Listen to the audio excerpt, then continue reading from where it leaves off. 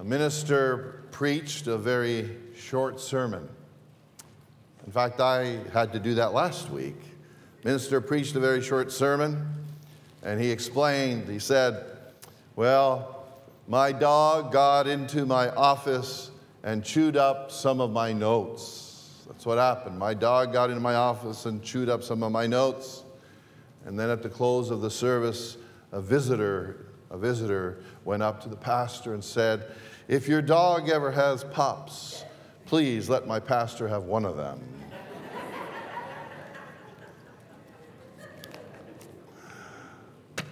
I'm glad the Lionels got that. Bless you. All right. Our theme today is what the Holy Spirit can do in you and in me. What the Holy Spirit can do in you and me. As we said earlier, today is Pentecost Sunday, a day when we especially celebrate the coming of the Holy Spirit in a powerful way. He came, the Holy Spirit came in a mighty way in that first century. The word Pentecost, as some of you know, means 50th. 50th. It was the 50th day after the Jewish Passover, when the Jews had a special celebration. Passover was usually kind of in the early part of April or mid-April, and then Pentecost was 50 days after that. Pentecost was originally a celebration of the giving of God's laws to Moses on Mount Sinai. It was a celebration for that. And then it was also a celebration to express gratitude to the Lord for the harvest. So it had several purposes originally. Then on the celebration day called Pentecost, God decided to do something mighty and something powerful that changed the early Christians into a powerhouse because of the power of the Holy Spirit that came upon them. And we begin to discover how and the marvelous ways in which the Holy Spirit worked in the lives of those early believers in Acts chapter 2 and 3, 4, and 5, and beyond. So I want us to focus on the wonderful truths that we discover about how the Holy Spirit worked and how the Holy Spirit can work in your life and in mine. So to begin with today, I want us to discover this first truth, which is our human limitations and weaknesses can be transformed into supernatural gifts and abilities. This is what happened with the early disciples in that first century. To begin with, we learn about the gift of languages. We learn about the gift of languages. One of the special gifts which the early believers experienced when they were filled with the Holy Spirit was the gift of languages. Look at Acts chapter 2 here, beginning at the first verse. On the day of Pentecost, all the believers were meeting together in one place. Suddenly there was a sound from heaven like the roaring of a mighty windstorm, and it filled the house where they were sitting. Then what looked like flames or tongues of fire appeared and settled on each of them. And everyone present was filled with the Holy Spirit and began speaking in other languages. Some of your translations say in other tongues, as the Holy Spirit gave them this ability. Verse 5, at that time there were devout Jews from every nation living in Jerusalem. When they heard the loud noise, everyone came running, and they were bewildered to hear their own languages being spoken by the believers. They were completely amazed. How can this be? They exclaimed. These people are all from Galilee, and yet we hear them speaking in our own native language. Here we are, Parthians, Medes, Elamites, people from Mesopotamia, Judea, Cappadocia, Pontus, the province of Asia, Phrygia, Pamphylia, Egypt, and the areas of Libya around Cyrene, visitors from Rome, both Jews and converts to Judaism, Cretans and Arabs, and we all hear these people speaking in our own languages about the wonderful things God has done. Let's pause right there. Isn't that marvelous as we read that and just try to imagine the original scene? You might be interested to know that the original term translated languages or tongues in verses 6 and 8 where we just read. The original word in the Greek was and is dialectos. Dialectos, from which we get dialect. Okay, we get that word dialect. Dr. Charles Swindoll says, remarkable. Those untrained monolingual Galileans were suddenly able to communicate in the native dialects of individuals from regions far removed from Palestine. And if you're wondering why the Holy Spirit would have given them the special gift of languages on this occasion, Dr. Ralph Earl, in his commentary, gives us this beautiful answer. Dr. Earl says, the purpose of the languages seems to have been for the more effective evangelization of the multitude of Jews and proselytes, many of whom would comprehend the gospel message better in their own mother tongue than in the commonly spoken Greek or Aramaic. And by the way, I had the privilege of studying under Dr. Ralph Earl when I was in seminary. He was a very godly, brilliant Bible scholar, and he also was one of the translators of the New International Version of the Bible, just for your interest. The question has sometimes been raised as to whether the miracle was in the speaking or in the hearing.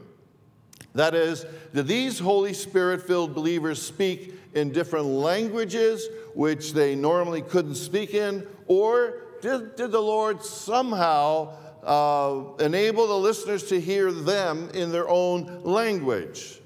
And the answer is straightforward, and is in verse 4, which says, they began speaking in other languages. They began speaking, all right?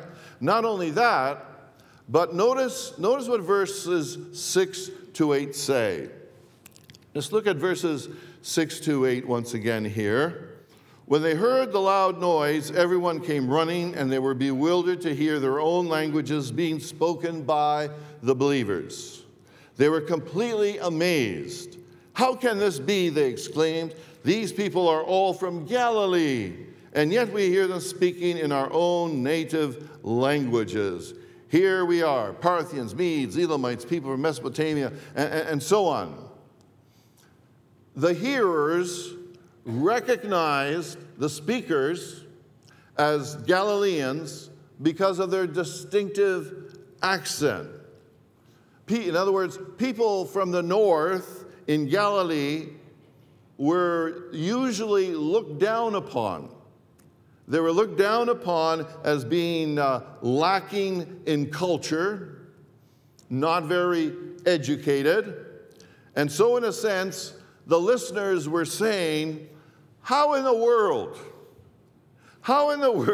did those uneducated hillbillies even learn to speak our magnificent languages and even our dialects? How in the world did those hillbillies learn that? That's the kind of thing they were thinking. And the answer is the Holy Spirit took the human limitations and weaknesses of these believers and transformed them into supernatural gifts. You got that? That's what happened, such as giving them the ability to speak other languages, at least on this occasion. But that wasn't the only supernatural gift which the Holy Spirit gave them. Some also received the gift of healing. For those of you making notes, the first was there, the gift of languages. Now, point B, the gift of healing. Some of the believers were given the supernatural ability to touch another life and restore physical health. You'll see this in Acts chapter 3, for instance, if you just turn over the page to Acts chapter 3, where we read, Peter and John went to the temple one afternoon to take part in the 3 o'clock prayer service. As they approached the temple, a man lame from birth was being carried in.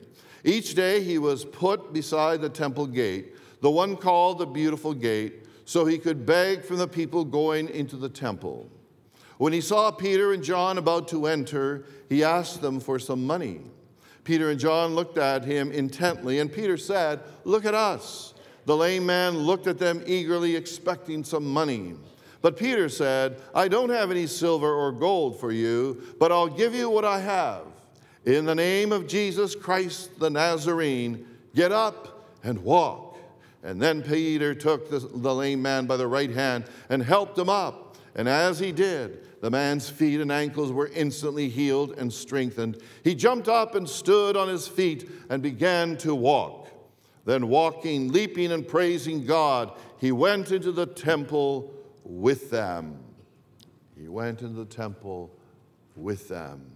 Now it's important, I believe, it's important for us to realize that although the crippled beggar was healed through his interaction with Peter and John, these disciples knew that it was not their power. It was not their power which brought healing. It was the power of the Lord.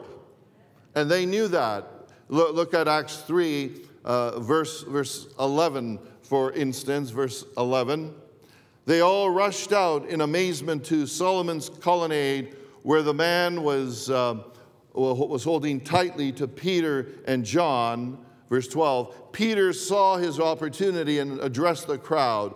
"People of Israel," he said, "what is so surprising about this? And why stare at us as though we had made this man walk by our own power or godliness?" And then look at verse 16.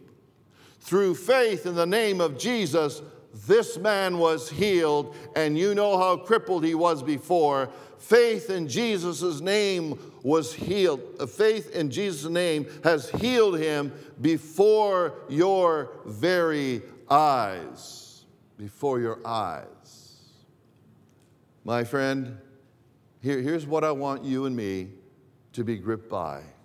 As you and I allow the Holy Spirit to fill us, the Holy Spirit can transform our human limitations and weaknesses into supernatural gifts and abilities. Now, would those supernatural gifts and abilities be similar or the same as believers like Peter and John experienced? Possibly, but not necessarily. Maybe the Holy Spirit wants to transform your human limitations and mine, our human limitations and weaknesses, such that you become a fantastic Sunday school teacher, or a fantastic caravan club leader, a fantastic small group leader, a wonderful singer or preacher or something else.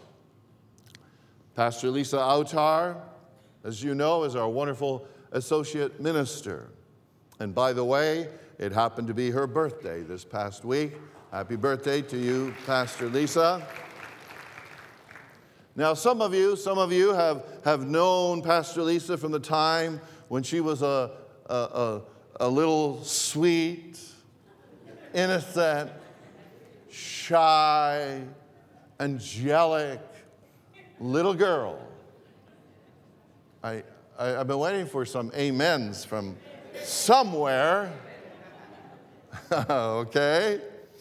Now, even up to probably 10 years ago, hardly any of us could have imagined that by the time she was in her early 20s, she would be able to preach dynamic messages to hundreds of people from this pulpit here at Rosewood Church and elsewhere. Amen? Amen. And what I'm saying is this: whether it's Pastor Lisa or the disciples like Peter and John or others of you, all right, you are all examples of how our human limitations and weaknesses can be transformed into supernatural gifts and abilities by the power of the Holy Spirit. Amen? And my wish and prayer for all of us is to say this, is to say, Lord, through the power of your Holy Spirit, take my human frailties and transform them into something for your honor and your glory. Hallelujah. Right on. Now here's what else the Holy Spirit can do in you and in me. Takes us to our second truth today. Why don't you read it from the big screen with me? Our hesitancy to be known as Christ's followers can be transformed into bold confidence. Into bold confidence. We see this, for example, in Acts 2. Look at Acts 2, verse 14 and 15. It says, Then Peter stepped forward with the 11 other apostles and shouted to the crowd, Listen carefully, all of you, fellow Jews and residents of Jerusalem. Make no mistake about this. These people who have just been filled with the Holy Spirit, these people are not drunk, as some of you are assuming. 9 o'clock in the morning is much too early for that. No, what you see was predicted long ago by the prophet Joel. And then if you look at Acts 2, a little bit later, down at verse 36, it says, So let everyone in Israel know for certain that God has made this Jesus, whom you crucified, to be both Lord and Messiah. Peter's words pierced their hearts, and they said to him and to the other apostles, Brothers, what should we do? Peter replied, Each of you must repent. You must repent of your sins and turn to God and be baptized in the name of Jesus Christ for the forgiveness of your sins. Then you will receive the gift of the Holy Spirit. This promise is to you, to your children, to those far away, all who have been called by the Lord our God. Then Peter continued preaching for a long time. Peter continued preaching for a long time, strongly urging all his listeners, Save yourselves from this crooked generation. And then if you look at Acts 4, verse 13, I'll just turn to it quickly there. It says, The members of the council were amazed when they saw the boldness of Peter and John, for they could see that they were ordinary men with no special training in the Scriptures. They also recognized them as men who had been with Jesus. They recognized them as men who had been with Jesus. Now, what do you notice? What do you notice in the description of the disciples in the verses that we just read? Well, we notice they were bold and confident to speak about their faith, in Jesus, and to encourage others to commit their hearts to Jesus. That's what I notice. Now, why is this observation so important? Because a little while earlier, these same men had been afraid of being found out by the Jews that they were or had been followers of Jesus. They had they hid silently behind closed doors. And the last thing they wanted was to be pointed out as followers of Jesus. In fact, on the first Easter Sunday after the resurrection, the Gospel of John, chapter 20, verse 19 says this. It says, On the evening of that first day of the week, when the disciples were together with the doors locked for the fear of the Jews, Jesus came and stood among them and said, "Peace be with you." We might say they were frozen with fear. They were. They were frozen with fear. But that was no longer the case now. It was no longer the case, however. Instead, they poured out into the public streets of Jerusalem, preaching Christ and urging total strangers to repent and to believe in the name of Jesus Christ. That's how different they were. The followers of Jesus didn't look any different. They didn't suddenly become learned men, nor were they abruptly made cultured and sophisticated.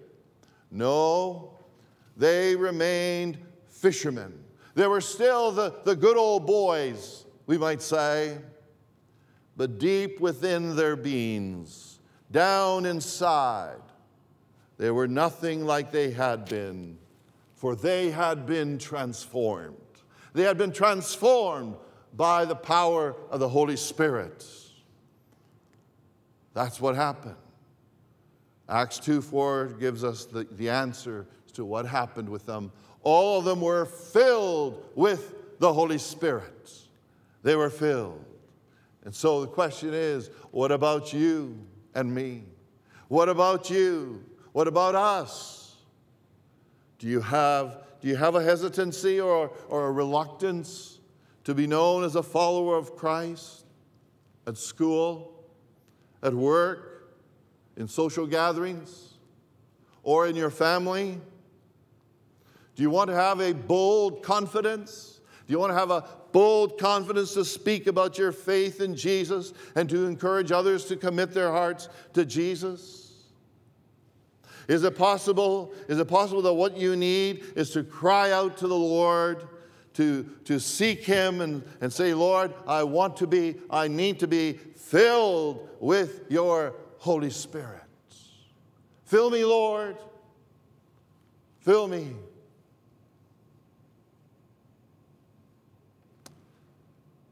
Let's go to our third beautiful truth as to what the Holy Spirit can do in you and me.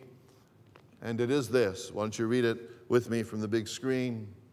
Our fears and intimidation can be transformed into a sense of invincibility. I probably should have put in there a sense of responsible invincibility. All right. What do some of these words mean? Intimidation and invincibility. The dictionary says intimidation is being afraid and deterred with threats. Invincibility is incapable of being conquered, overcome, or subdued. Now, one place where we see how the fears and intimidation of the apostles were transformed into a sense of invincibility is in Acts chapter 5, beginning at verse 17. In Acts 5, verse 17, listen to what happened here.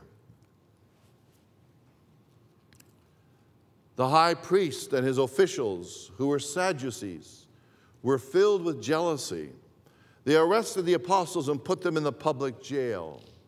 But an angel of the Lord came at night, opened the gates of the jail, and brought them out. Then he told them, "Go to the people and give the people this message of life." So at daybreak the apostles entered the temple as they were told, and immediately began teaching. When the high priest and his officials arrived, they convened the high council, the full assembly of the elders of Israel. Then they sent for the apostles to be brought from the jail for trial. But when the temple guards went to the jail, the men were gone. So they returned to the council and reported, "The jail was securely locked with the guards standing outside. But when we opened the gates, no one was there." When the captain of the temple guard and the leading priests heard this, they were perplexed, wondering where it would all end. Then someone arrived with startling news. The men you put in jail are standing in the temple, teaching the people. Verse 26. The captain with his temple guards and arrested the captain went with the temple guards and arrested the apostles, but without violence, for they were afraid the people would stone them. Then they brought the apostles before the high council, where the high priest confronted them. We gave you strict orders never again to teach in this man's name, he said. Instead, you have filled all Jerusalem with your teaching about him, and you want to make us responsible for his death. But Peter and the apostles replied, we must obey God rather than any human authority. The God of our ancestors raised Jesus from the dead after you killed him by hanging him on a tree. Then God put him in the place of honor at his right hand as Prince and Savior. He did this so the people of Israel would repent of their sins and be forgiven. We are witnesses of these things, and so is the Holy Spirit, who is given by God to those who obey him. So, my friends, what do we learn here? What do we discover? What do we discover? We discover how the fears and the intimidation of the disciples were transformed into a sense of invincibility. Do you see that? You see that? All right. When they were told,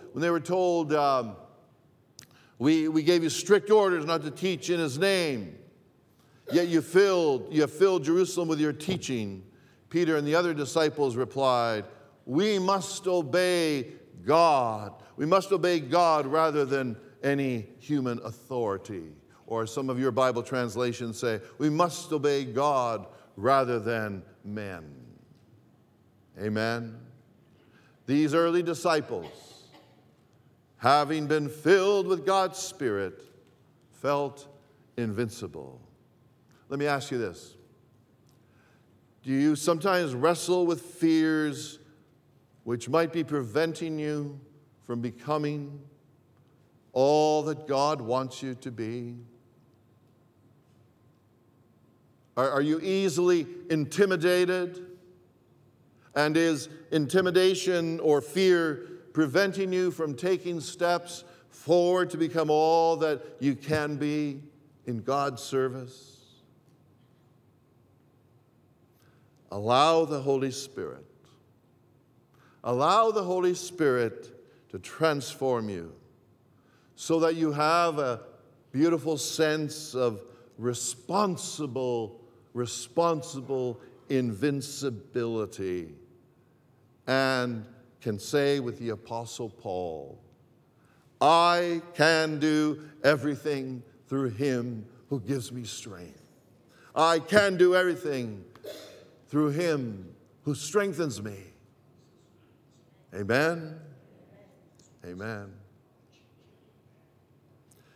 Here's a fourth truth as to what the Holy Spirit can do in you and me. And certainly in this message, we can't cover everything that the Holy Spirit is able to do. But here's a fourth truth, and it is this. Why don't you read it from the big screen with me? Our convenient style of Christianity is transformed into costly commitment Christianity.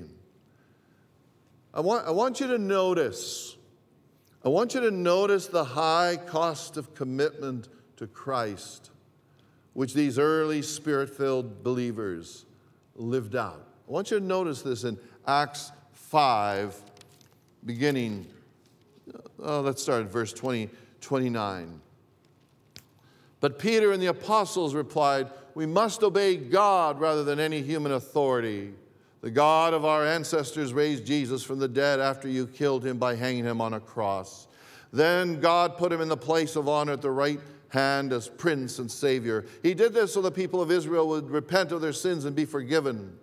We are witnesses of these things, and so is the Holy Spirit, who is given by God to those who obey him.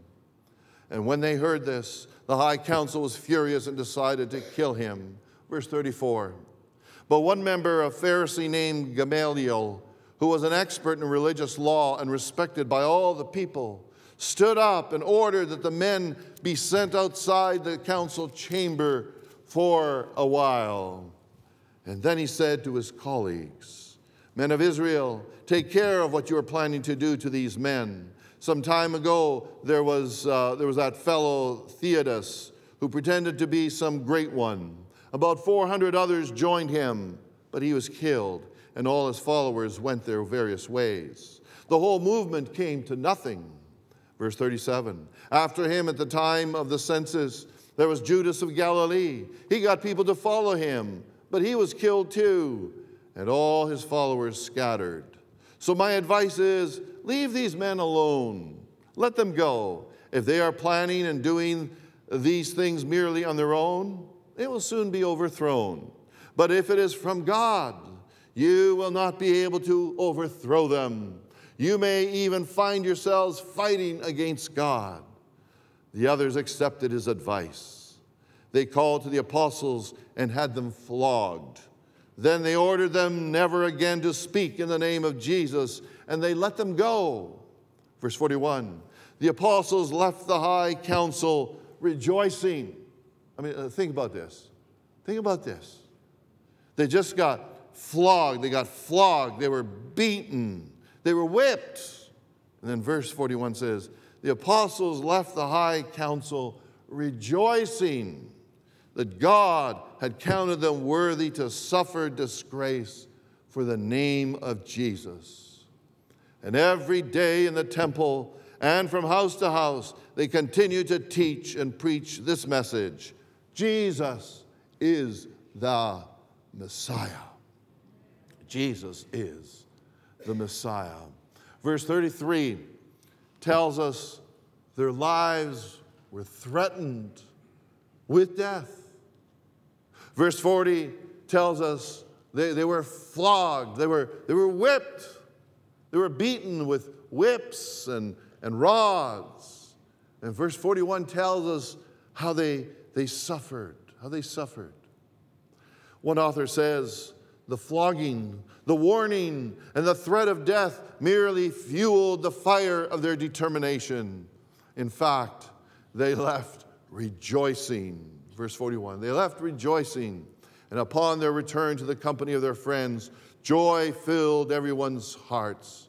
Not sadness, not disillusionment. The wimps had become warriors. The wimps had become warriors. I find it absolutely amazing that those men, once so petty and self-centered, are now so strong-hearted and so willing to pay a high price for their commitment to Christianity. Do you see that? Do you see that? I hope you see it. It is very clear in my mind. I want to praise the Lord. I want to praise the Lord today because many of you here have also allowed the Holy Spirit. You have allowed the Holy Spirit to transform you such that you also have moved from a convenient style of Christianity into costly commitment Christianity. How do I know that? Because on a regular basis, I know it because on a regular basis, many of you invest your precious time in a variety of volunteer ministries in our church and the community. How do I know many of you have been moved by the Holy Spirit from convenience to costly commitment Christianity? I know because throughout the history of our church, we have always met and or surpassed our goal for giving to world missions. It's not always easy to do that in any church. I also know because without costly commitment, this church building would never have been built. And as we have said before, a few months ago, we paid off all the mortgages and all the loans. How do I know many of you have been moved? You've been moved by the Holy Spirit from convenience to costly commitment Christianity. I know by the many individual stories of your personal lives that I have observed over the years. Some of you have already allowed the Holy Spirit to transform your life from a convenient style of Christianity into costly commitment Christianity. Today, my friends, on this Pentecost Sunday, will you also pray? Will others of you also pray? Holy Spirit, transform my life as well. Transform my life as well from a convenience style of Christianity into costly commitment Christianity. Amen? So, what can the Holy Spirit do in you and me? This is not the full answer, but there you are, my friends. There you are. Number one, our human limitations and weaknesses can be transformed into supernatural gifts and abilities. Number two, our hesitancy to be known as Christ's followers can be transformed into bold confidence. Is there an amen in the house? Amen. And our fears, number three, our fears and intimidation can be transformed into a sense of responsible invincibility. And number four, our convenient style of Christianity is transformed into costly commitment Christianity. On this Pentecost Sunday, I want to invite all of us to say, Lord, Holy Spirit, bring about these beautiful truths in my own life in even greater measure, in the greatest measure possible. And so as we sing this beautiful song, I want to invite you to come as you wish. Come and kneel or stand around the altar and say, Holy Spirit, do in my life what I need done. Holy Spirit, come and fill me. I surrender every nook and cranny of my life to you. Lord, take full control of every aspect of my life. Come, Lord, do inside of me what needs to be done through the presence and the fullness of your Holy Spirit.